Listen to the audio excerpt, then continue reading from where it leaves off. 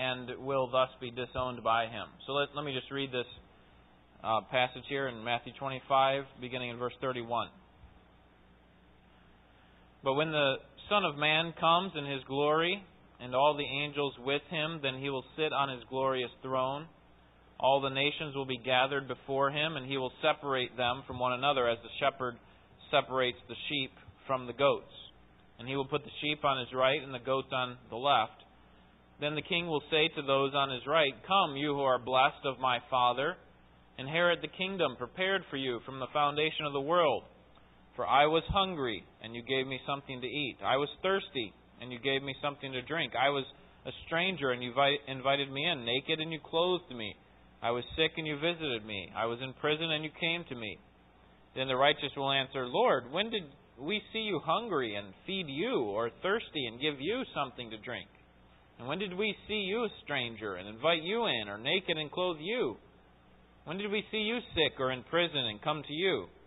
And the King will answer and say to them, Truly I say to you, to the extent that you did it to one of these brothers of mine, even the least of them, you did it to me. So, in these two paragraphs by our Lord, we see the positive aspect of it, that when we help other brothers and sisters in Christ, we're actually helping Christ. We're serving Christ. The converse of that is found in the next several verses 41 to 46. We're not going to read those. But his point is, if we're not helping our brothers, then we're not helping Christ, and we're really not a part of His family. So now turn to 2 Thessalonians 3.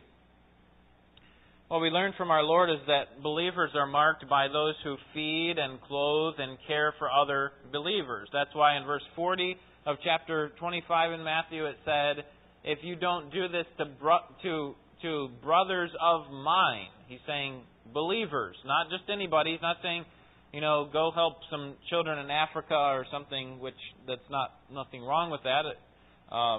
But if that's your primary goal in life and that's all you're doing, then that's a problem, right? The primary responsibility that we have to care for people is our own brothers and sisters in Christ. But Paul comes along in 2 Thessalonians 3, and he's saying, yes, we ought to do that, but there's an assumption in that demand that Christ gives, and that is this: that those brothers and sisters in Christ must be obedient brothers and sisters in Christ. That if they are disobedient, if they're turning away from God and the truth of His Word, then we ought not to have any fellowship with Him. We ought not to be around them. He said he's going to say in this passage, keep away from them. We need to make a point with them with our actions by not caring for Him in the way that we normally would for our brothers and sisters in Christ. So let's read this passage and see if you can kind of sense the tension that there is between our Lord's command and now Paul's instruction to us, which come from the same God, by the way. 2 Thessalonians chapter 3, verse 6. This is the Word of God. Now we command you, brethren, in the name of our Lord Jesus Christ, that you keep away from every brother who leads an unruly life and not according to the tradition which you received from us. For you yourselves know how you ought to follow our example, because we did not act in an undisciplined manner among you, nor did we eat anyone's bread without paying for it, but with labor and hardship we kept working night and day so that we would not be a burden to any of you. Not because we do not have the right to this, but in order to offer ourselves as model for you so that you would follow our example. For even when we were with you, we used to give you this order: if anyone is not willing to work, then he is not to eat either. For we hear that some among you are leading an undisciplined life, doing no work at all, but acting like busybodies. Now such persons we command and exhort in the Lord Jesus Christ to work in a quiet fashion and eat their own bread. But as for you, brethren, do not grow weary of doing good. Paul's instruction here for the church in Thessalonica is to keep away from those who don't work. Keep away from those who don't work. So, let's begin by looking at these people that we're supposed to keep away from. That is, who are we to watch out for? There are a specific group of people There are specific individuals that we need to watch out for and avoid. And verse 6 tells us who they are. Now we command you, brethren, in the name of our Lord Jesus Christ, that you keep away from every brother who leads an unruly life, and not according to the tradition which you received from us. So every brother, it's a believer who's starting to live an unruly life. Look at verse 14. This is part of the text from next week. If anyone does not obey our instruction in this letter, take special note of that person and do not associate with him, so that he will be put to shame. Yet do not regard him as an enemy, but admonish him as a brother. Now, why would Paul say something like that? He's talking about believers here, isn't he? He's talking about believers who are disobedient or unruly. Is it possible that as believers we can start to become unruly, undisciplined? And the answer from this text is absolutely yes. And there is a certain protocol that our church needs to follow when that takes place. We need to watch out for, and I would just put all these people, although he's going to talk about specific sin, we need to watch out for disobedient believers in general. Watch out for disobedient believers. Notice at the end of verse 6 that they actually reject the truth, who lead an unruly life, and not according to the tradition which you received from us. Look back up to chapter 2, verse 15. Same idea is stated here. So then, brethren, stand firm and hold to the traditions which you were taught. This is not talking about, some made-up stories or legends passed down for generations. This is talking about the written and verbal authority that comes from God. So the traditions here are talking about what we now have as the Scriptures. If you find someone in the church who is a believer and is starting to walk away from the truth, and you need to watch out for him. He's turned away from the apostolic teaching. What was this tradition that they had received? Well, Paul talks about it in verses 7 to 10. He's going to give us the answer. It's the teaching that he had given them and his example, and we'll talk about that here shortly. But notice, they are disobedient believers, verse 6. They reject the truth at the end of verse 6. Verse 11 calls them undisciplined, right? Verse 11, for we hear that some among you are leading an undisciplined life. Literally, they walk idly. They walk without a purpose. They kind of just walk wherever they feel like it at the time. They have no purpose in their conduct. It says in verses 8 and 12 that they eat someone else's food without paying for it. Look at verse 8. Nor did we eat, Paul says, we didn't eat anyone's bread without paying for it, but with labor and hardship we kept working night and day. Literally, the idea here is, nor did we eat gift bread from anyone. We didn't eat gift bread. Now, Paul's not rejecting every gift. No thanks. I work for a living. I'm going to take care of myself. I'm never taking any gifts. It's not his point. In fact, we know that he has taken gifts a couple times. I think it was the Philippians that gave him gifts, even while he was in Corinth. But his point is, I and these other men, when he says we here, by the way, he's referring to Silas and Timothy in chapter 1, verse 1. He's saying, we didn't accept your gifts as the only means of our living. We didn't presume upon your gifts. We've seen you give, and hey, this is kind of nice. So we're just going to live off of that. No, instead we ate our own bread. And this is what you ought to do. Look at verse 12. Now such persons we command and exhort in the Lord Jesus to work in a quiet fashion and eat their own bread.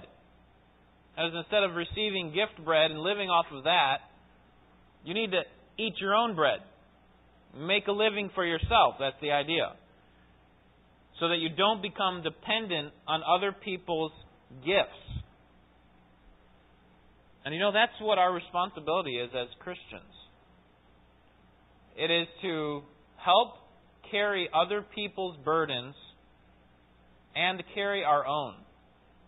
So carry our own burdens, carry our own loads, and help carry other people's. When we can't even carry our own load, when we're presuming upon other people's gifts, it's going to be hard for us to help carry someone else's load, right?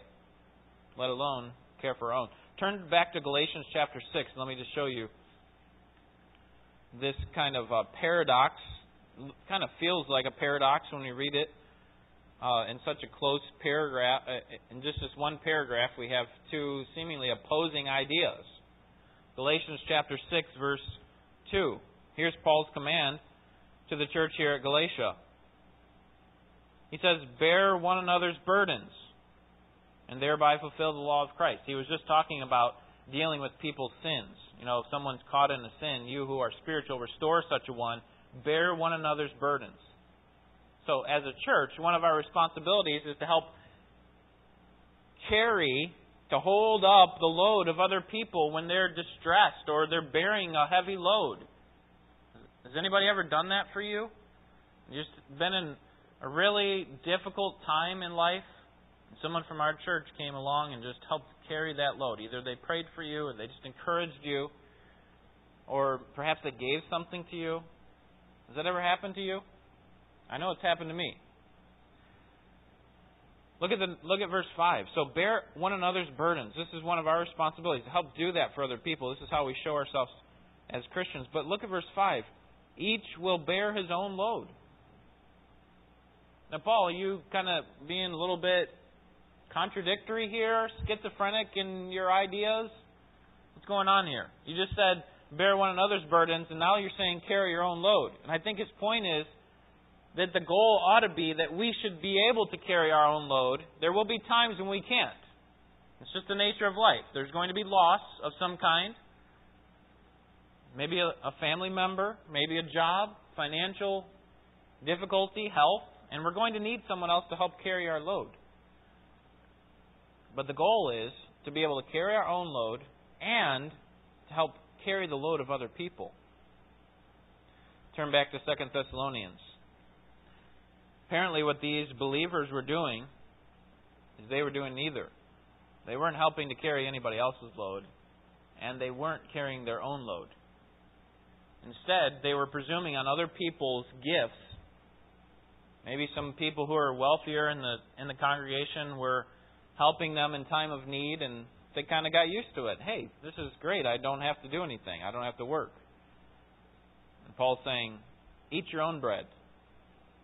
Stop presuming upon other people's gifts. So they're described as people who don't eat their own food. They're eating somebody else's food. Verses 10 and 11,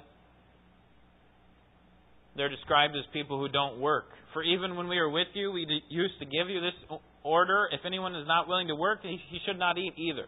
For we hear that some among you are leading an undisciplined life, doing no work at all. Doing no work at all. Well, why were they not working? Some scholars believe that it's because they thought the day of the Lord was coming. In chapter 2, remember, some of them thought that the day of the Lord had already come. And so we just need to prepare for the Lord to come. We're just going to stop working and wait for His coming. I don't buy that argument. I don't think the scholars who see it that way are correct. You may see it that way, but the reason I don't is because there's no real connection in the text. I think these are actually two separate issues. One, a doctrinal issue, thinking the day of the Lord has come, chapter 2, and one, a moral issue, not willing to work for their own food. More likely, it's because some of these people just have started to take pleasure in living off of other people's generosity.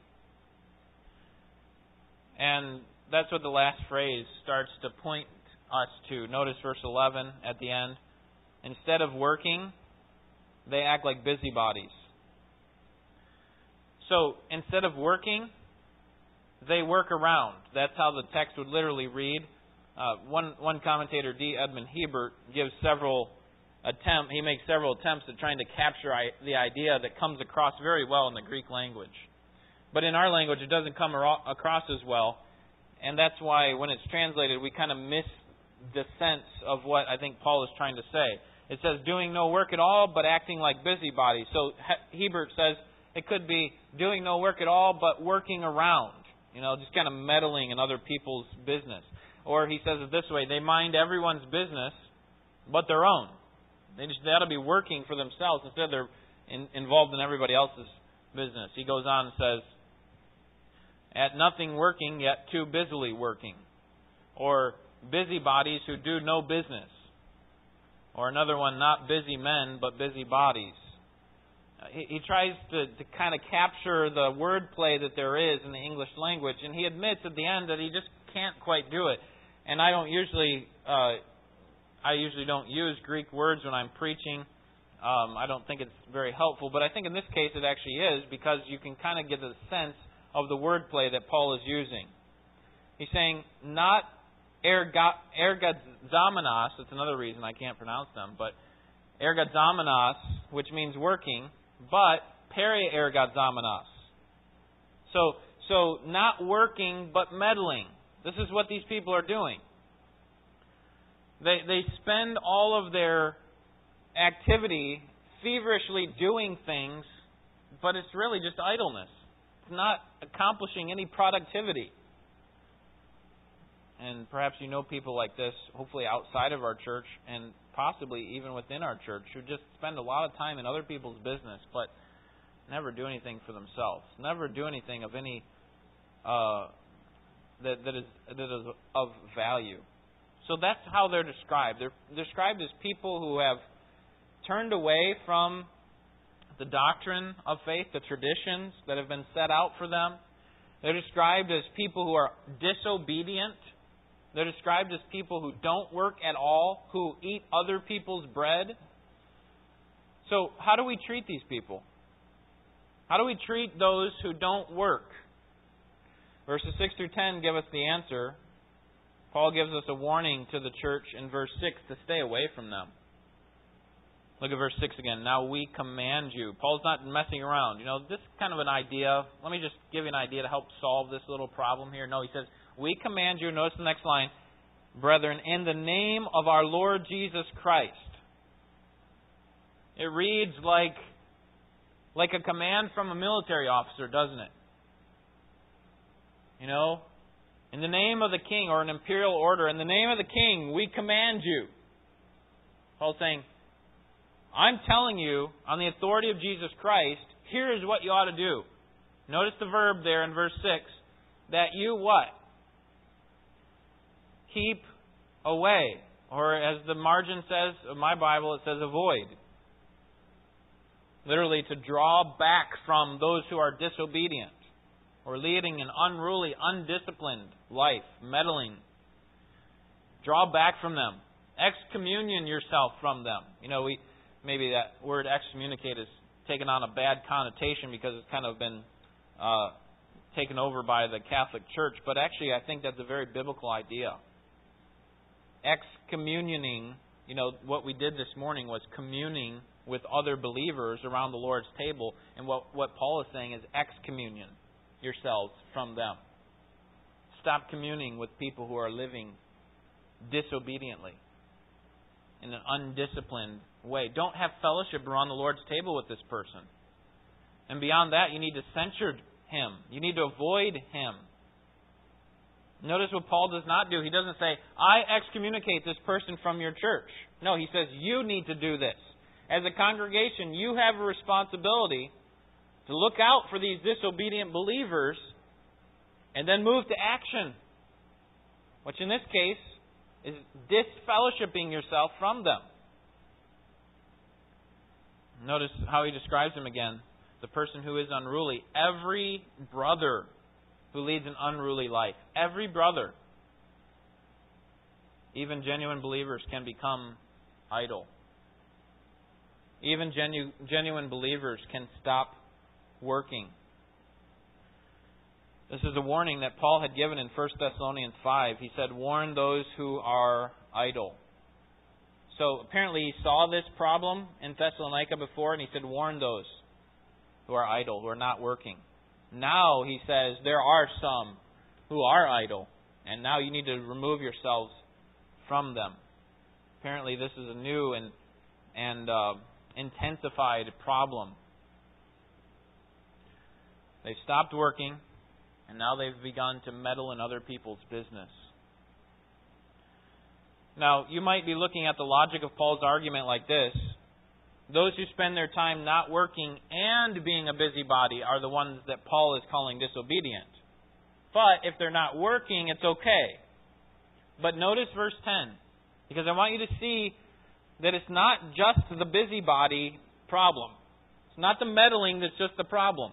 Verse 10, even when we were with you, we used to give you this order, if anyone is not willing to work. Now, if it were work and meddling, he would say, if anyone is not willing to work and they are also meddling in other people's business, then they ought not to eat. But instead he says this, if he's not willing to work, he cannot eat. And the point is to not work is sinful. To not work is sinful. This command that Paul is giving against this problem is consistent with his example in verses 7 through 9. He says, for you yourselves know, you know how you ought to follow our example. You know how you ought to imitate us. You've seen a model of me carrying my own load, working night and day, right? In order not to be a burden to any one of you. Do you see that at the end of verse 8? Working night and day so that we would not be a burden to any of you. This is our goal, folks. Our goal is to carry our own load so that we can actually help other people when their load needs to be carried. But if we can't carry our own load, and again, there will be times when we can't, God is gracious to us and He provides people to help us. But if we can't, on a regular basis, carry our own load, it's going to be hard for us to carry anybody else's. So our goal should be like Paul's. I'm going to work my tail off so that I can carry my own load, so that I won't be a burden to other people. We want to work so hard that we reduce the burden of other people.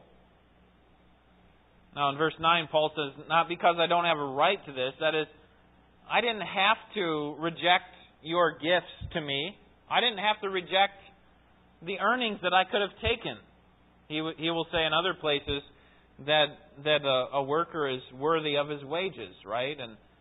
And do not muzzle the ox as he's treading the grain, right? Let him eat of some of the work that he's producing. And he uses that to say that that churches ought to pay their pastors. So Paul's not saying, no pastor should ever take and they should reduce the burden of the church. He just said, for me, I didn't want you to think in any way that I was doing this for the money. And so I worked night and day so that I wouldn't be a burden to you. I wanted to offer you as an example of how you ought to work so hard so that you don't become a burden to someone else.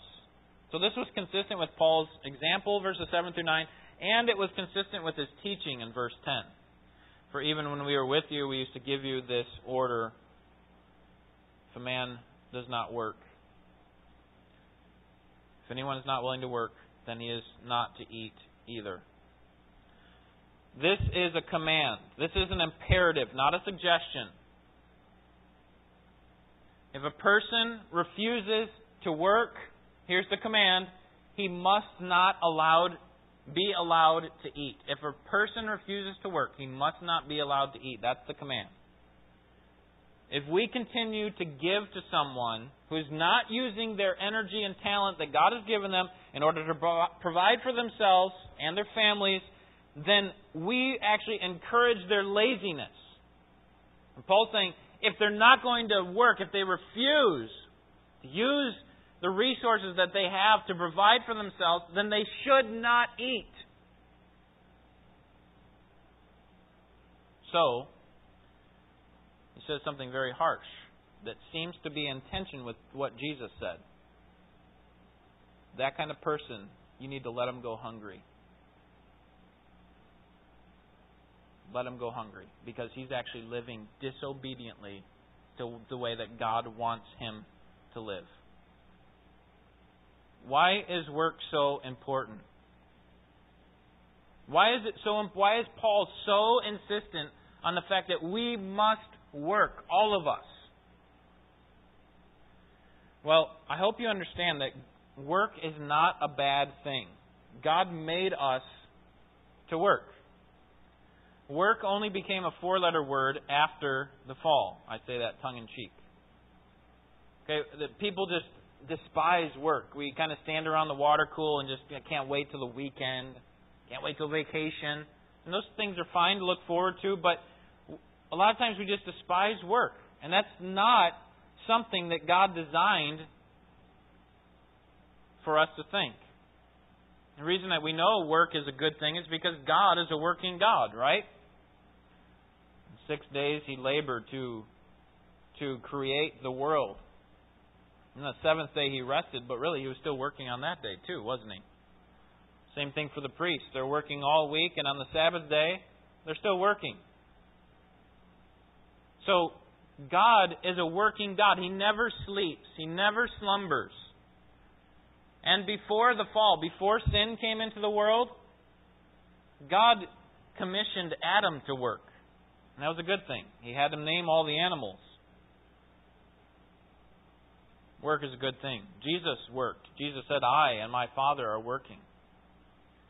Paul worked night and day. The Bible commands us to work. And one of the things that we will be doing for all of eternity is not sitting on clouds playing harps, but it is to work. We will be spending our time in actual service to Christ. Based on my understanding of the Scriptures, there are three primary things that we will be doing for all of eternity: working, resting, and praising God. We'll be spending our time in song and in praise to God for what He has done for us. We will be spending our time working, actually producing some good in eternity. We're not going to be sitting around with grapes being fed to us. And we'll also be resting. It'll be a time of rest. Not all the time, but there will be times of rest, apparently, from all the labor that we've had on this earth and all the struggle. But work will be a very important part of our eternity. So work is a good thing.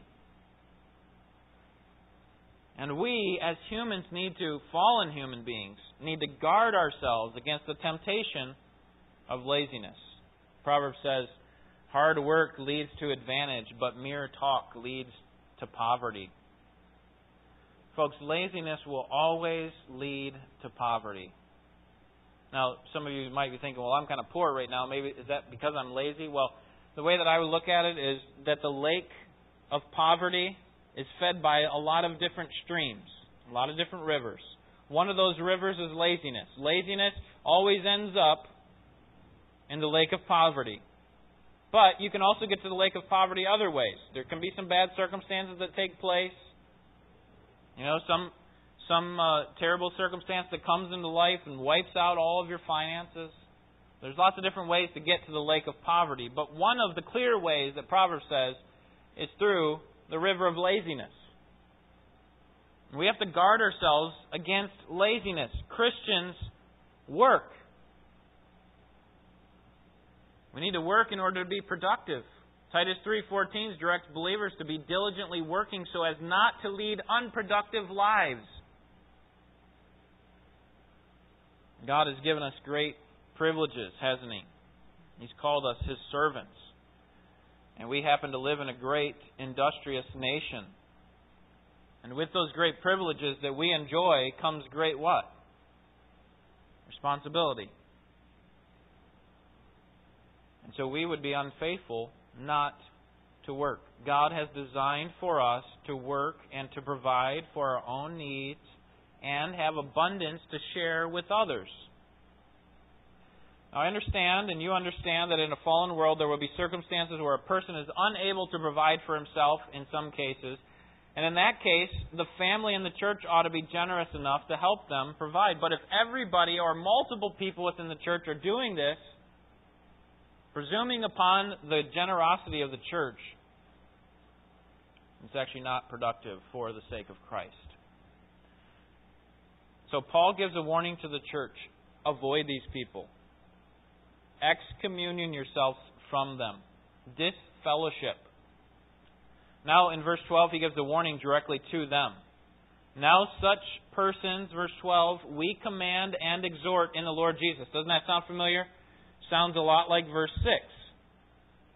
Kind of this idea of, in the name of the King, we command you. So here it is. What does He command them?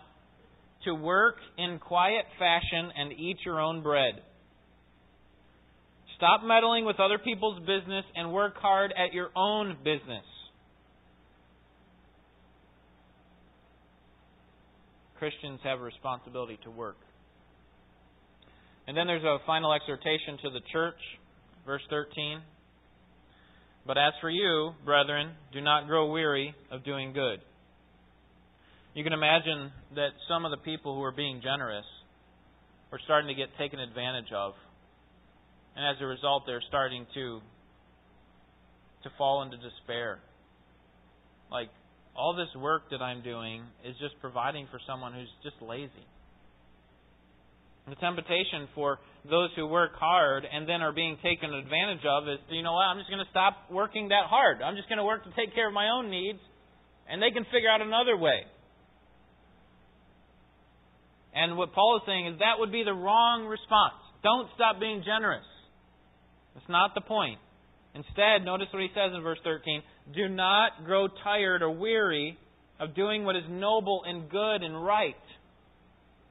Don't allow people who have abused the system to put a wet blanket over your generosity. Don't allow them to do that. Don't allow them to make you uncharitable. So, what is our responsibility?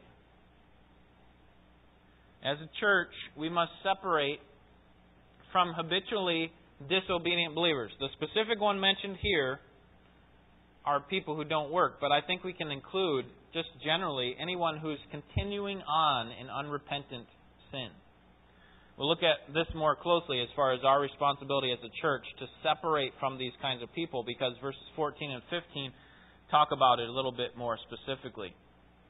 But we want to give our attention to the main point of the text, and that is that we must work diligently to take care of our own needs so that we can have enough to supply for others when they come to a place of need. Several years ago, there was a guy who worked at the warehouse for the company that I worked for, and his job was to empty trash. One day he said to his coworker, you know, I wish I could figure out a way that I could just play video games all day and get paid for it. You know, wouldn't that be great? And the very next day, coincidentally, he was alone, emptying trash, no witnesses around, and he injured his back. Now, he very well could have injured his back, but the circumstances seemed to point to the fact that he was just looking for a way out of work. Consequently, a few weeks later, he was able to settle out of court for a bit of money. And in a sense, he got what he wished for, right? He was able to work, or he was able to play video games and have some money to provide for his needs. Some people would do anything to be able to do nothing. But not Christians. Our goal in life is not to get to a place where we're doing nothing. Our goal for our retirement ought not to be that we get to a place where we do nothing. Please don't hear me say that you need to have a business card with your name on it and your title so that you actually have to have an actual job where you receive a paycheck in order for you to be a diligent worker. That's not what the Scriptures teach. Those of you who are mothers, Paul calls on you to be workers at home, Titus 2, right? The phrase there, workers at home, can literally be translated house despots or house managers. You need to manage your house well. And that is a form of work. And I would suggest to you, ladies, to do that with all that you have. You have some of the hardest work in the world, because your job never ends. You get no increase in salary for doing a good job. And you have to be very much self-disciplined, don't you? Because there are lots of periods of time where you are unsupervised, right? You don't have someone looking over your shoulder. You don't have a time clock to fill out, unless you have a husband who makes you fill out a time card. I'm not sure, but you have a responsibility to be a worker at home, to be a house manager. And I think God would exalt that kind of work. Perhaps for some others, you say, well, I don't have a job where I get a paycheck either. And maybe it's because of some physical problem that's keeping you from doing all that you would like to do. But I think our society has pushed us too quickly to not work just because we're such a wealthy society and we can provide for people who have some of these ailments. But do you realize that some of the greatest accomplishments that were done in human history were done by people who didn't feel like it? Who could have had a list of excuses because of all their physical ailments. Can you think of anyone? Two names come into my mind immediately. One is Jesus and one is Paul. If anyone had an excuse to stop working, it was one of them. So I'm telling you to guard yourself very carefully against the temptation of laziness, because Christians do not live that way. Now, some of you are on the other extreme. You're tempted to work too much. And in that case, I would suggest to you that you need to guard against making your job an idol. Turning it into some sort of idolatry, as if it's all that you're pursuing. Really, it tends to be because of the money or the fame or the position that comes along with it. Our goal as Christians is to be faithful at our jobs, wherever it is, outside of the home or inside the home, whatever God has called us to do, inside the church, and to mind our own business and to work hard so that, remember verse 8, what was Paul's goal? Work hard so that what? What is verse 8? Look at verse 8 with me. So that we would not be a burden to any of you. Here's our goal. Work hard enough to care for your own needs so that you won't be a burden to other people. So that you can bear one another's burdens and, Galatians 6:5, carry your own load. Now, there's much more we could say about separation and how we need to remove ourselves from various people, but we'll spend a lot of time talking about that next time. So let me just leave you with one thought as we conclude. It may seem compassionate to keep giving to someone who is continuing to be lazy, but the most loving thing that we can do to that person is to point them to the truth. And the truth is, if a person refuses to work, he must not be allowed to eat. So we have to guard very carefully to whom we give. We don't just stand at the back door and say, whoever has a need, here you go. We need to evaluate the situation carefully with mercy and grace and ask for God's help as we try to carry the loads of other people. But Paul has some pretty strong words for those who are not willing to work, and we should all take them to heart. Let's pray.